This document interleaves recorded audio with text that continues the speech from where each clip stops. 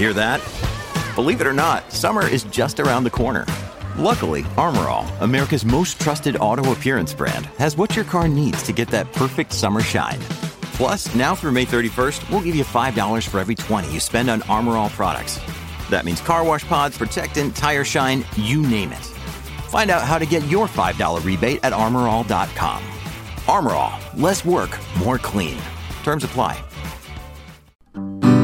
You're listening to a flash briefing from MLive with your host, Jessica Shepard. This is Michigan News from MLive for Monday, October 11th, and I'm Jessica Shepard. Governor Gretchen Whitmer vetoes a bill allowing wildlife feeding.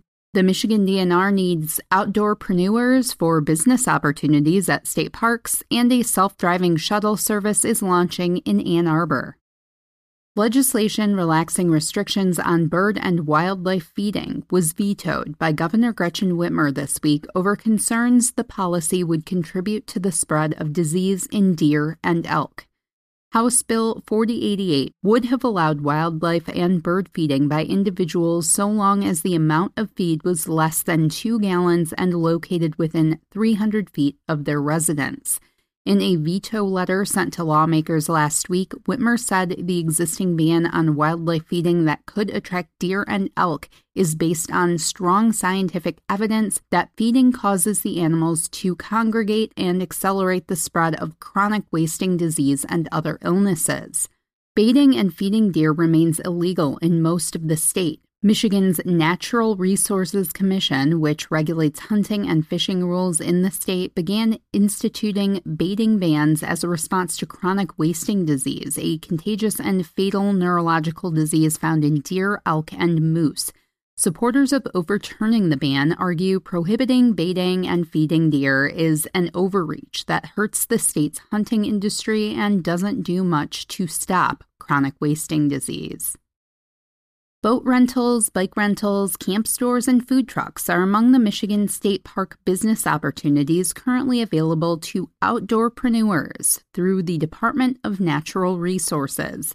The Michigan DNR this week announced nearly 24 concessionaire opportunities at state parks spanning from Detroit to the western Upper Peninsula. These concessionaire businesses offer goods and services not provided by state park staff and are instead contracted to outside partners.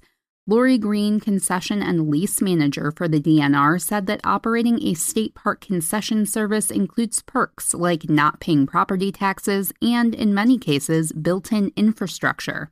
Green also said that the DNR is always open to new ideas for concessions at state parks. More information can be found at michigan.gov/DNR. Ann Arbor residents will soon be able to be shuttled by self-driving vehicles. A2Go, a partnership between May Mobility, M-City, and Ann Arbor Spark, among other groups, will be launching an autonomous vehicle shuttle service available to the public starting today.